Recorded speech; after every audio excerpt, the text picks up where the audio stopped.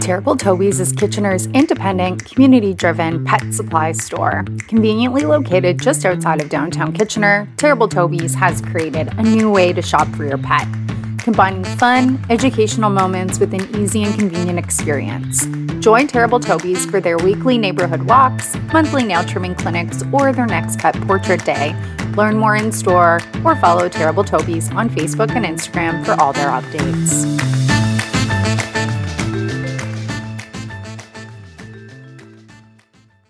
Welcome back to the Dog Friendly KW podcast, and today we are talking about what to do if your pet goes missing. In the first half of today's episode, we talked about what actually to do if your dog were to run away, escape the backyard. Those terrible instances we hope will never happen to us. But we wanted to spend the second half of today's episode talking about some ways that you can prevent this from ever happening, because obviously we want to avoid our pets ever going missing, and there's lots of really great ways that you can effectively avoid this from happening to you. So, Ken's, kick us off. What's the first thing you can do to minimize the impact of something like this? Well, there's a few things, but the first thing we can talk about is something that usually happens in puppyhood or when you, get a dog from a rescue. It's microchipping. So some benefits of microchipping your pet is that you can locate them faster. So i.e. your dog or cat does end up in a vet's office or in a humane society, and they have the ability to scan for a microchip that has your information on it. That way you are contacted right away. They know for certain this is your animal, and your dog is then, or cat is then found. Microchipping is relatively quick and inexpensive, which is really nice. A lot of humane societies around the area, I know our local KW, Stratford Perth Humane Society does do different microchipping clinics. Usually it's about $25 to $75 for a microchip. Yep. Most Canadian Kennel Club or American Kennel Club ethical breeders already have microchips in their puppies. So like, as an example, when I picked up Willa, I picked her up and she was already pre-microchipped. So that's something that they usually will like tie into the puppy when you pick them up. But it is super, again, simple, quick, and just in case it's there, and it's there for life. It's just a little rice-sized microchip right under the skin, and they've got it.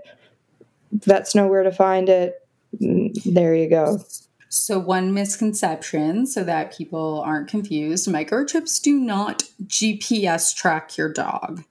Correct. I have seen very shaming comments on social media to people whose pets have gone missing to say things like, well, why don't you microchip your pet? Then you would just be able to track them and you'd know exactly where they were. And then people are commenting back being like, that's not how a microchip works, but thank you for your feedback. So no, a microchip is not a GPS, but it does allow your dog to be identified, and they have your phone number. It's going to be tied to your information. You can also actually register the microchip with 24 Pet Watch. I think most vets will recommend you do that. And then they're actually able to like get your contact information and connect you back with your dog. The other thing you can do that I think just we should all do to be responsible pet owners is just register your pet with the Humane Society. Yes. So that if your dog shows up and they microchip them, they know who they belong to. They know that they're a registered dog in the city of Kitchener, and they know that you are the owner. That's not going to be something that's like disputable. It is very evident that you are the registered owner, which obviously goes a long way. Yeah. And again, microchipping is like if your dog ends up in a place that has the ability to microchip thing, I want to kind of take a step back and talk about training. Because I think that I remember when Willa and Aladar were puppies.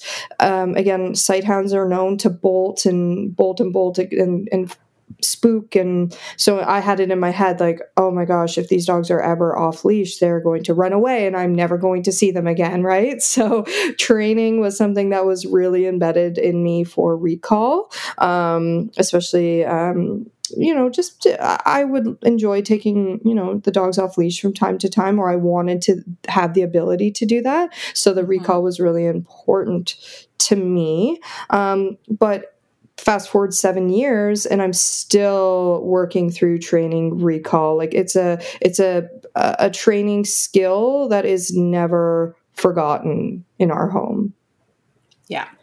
Yeah. And I think like the concept of recall is something that is just so interchangeably usable in so many situations. And obviously, the more you practice it, the more reliable it's going to be with your dog. And especially depending on the level of stimulation they're experiencing, whether or not they're going to listen to your come command is going to be very different in the house rather than, outside when they're weaving through traffic. So, but any amount of recall training is going to be a benefit, and it can be life-saving in the event that you need to call your dog off something.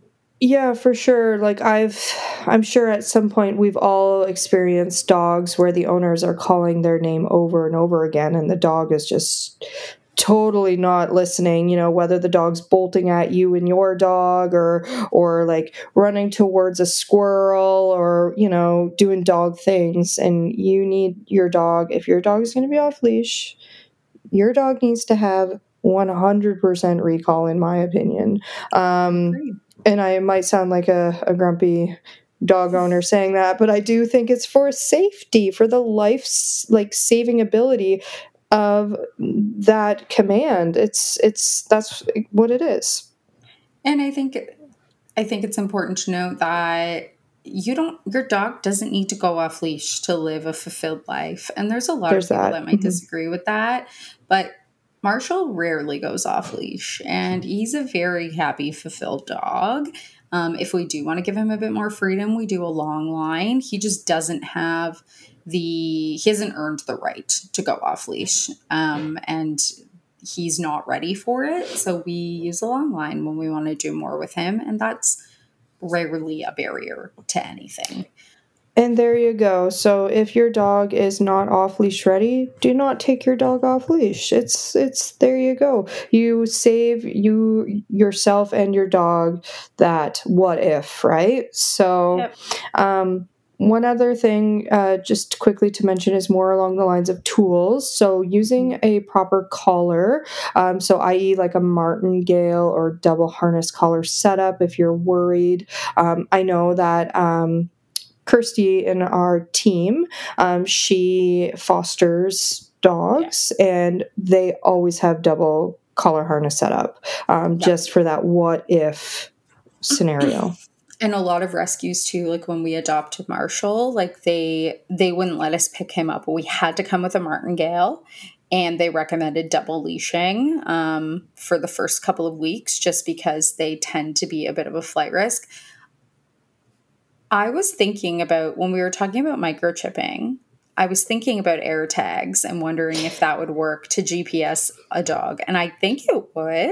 There are certain ones for dog collars that you can buy that do have GPS trackers. There are also the more extreme GPS trackers for dogs. So hunting dogs use them as an example. And they come with like a large GPS, like it looks like a walkie-talkie, but it has like a screen on it. Like it's huge. And so these are like professional trackers. I have people that I've been following on Instagram over in Europe who live on like acres and acres and acres of land. They have pointers, so they put on this GPS, like it's like it has a little antenna on it and it goes right on their collar, and they let their dogs run through their like 50 acres, but they know that their dogs where they are because they have this like legit GPS setup tracker for their dogs. Yeah. That's amazing.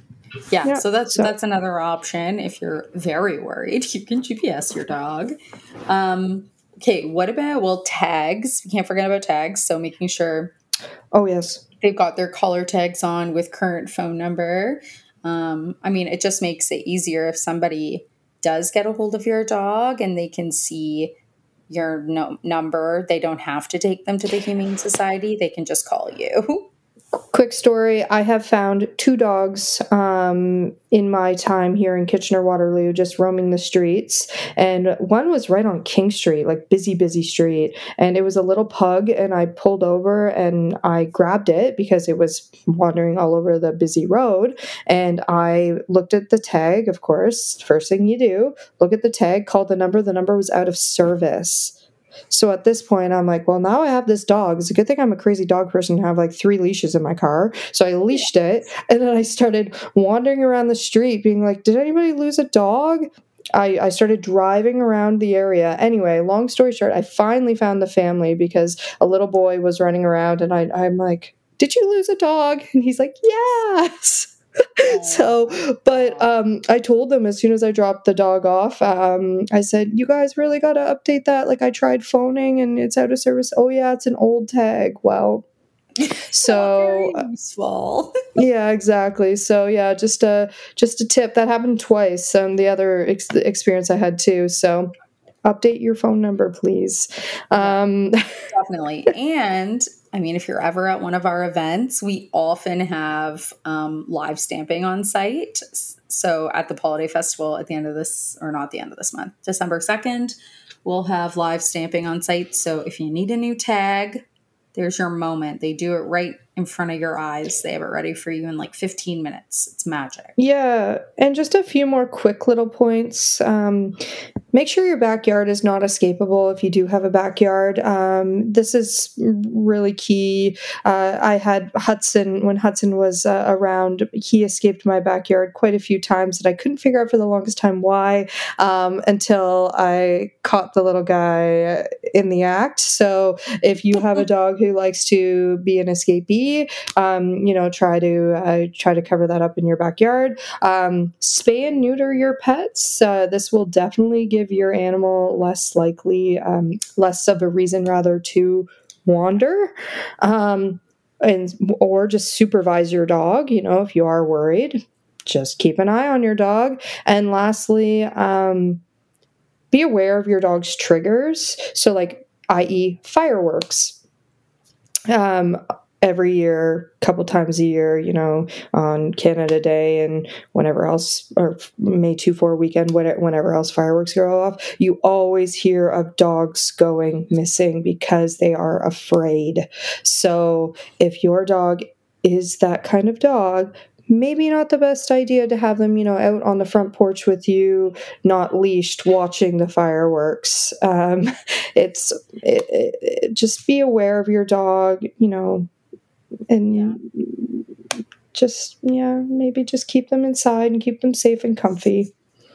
You know who does some really great education around this? So if your dog is scared of fireworks, I definitely recommend heading to Save Our Scruff's Instagram, because they often do really great posts and reminders even on like Diwali and different holidays, that there might be fireworks. They'll post and be like, hey, probably going to be fireworks today. If your dog, is fearful of fireworks, here's some tips. And usually they're like, go for your walk earlier in the day. Don't do your walk at night. Keep your pet inside. Distract them with XYZ. So they've got lots of great tips. So if your dog is scared of thunderstorms or fireworks or any of those things, definitely check them out. It was thundering today. It's early November, and it was thundering today, and Aladar got so scared, and I forgot that she was afraid of thunder because we haven't had a storm in quite a few months, right? So yeah, she got really spooked. It was really sad. Anyway, it was a very weird November storm today. Very strange. It was. All right. It was. We digress. Well, there we go. Lots of amazing ways to prevent your dog from ever going missing. And hopefully you also feel a little bit more equipped should that ever happen. But we're going to take a quick break and we'll be right back to wrap up.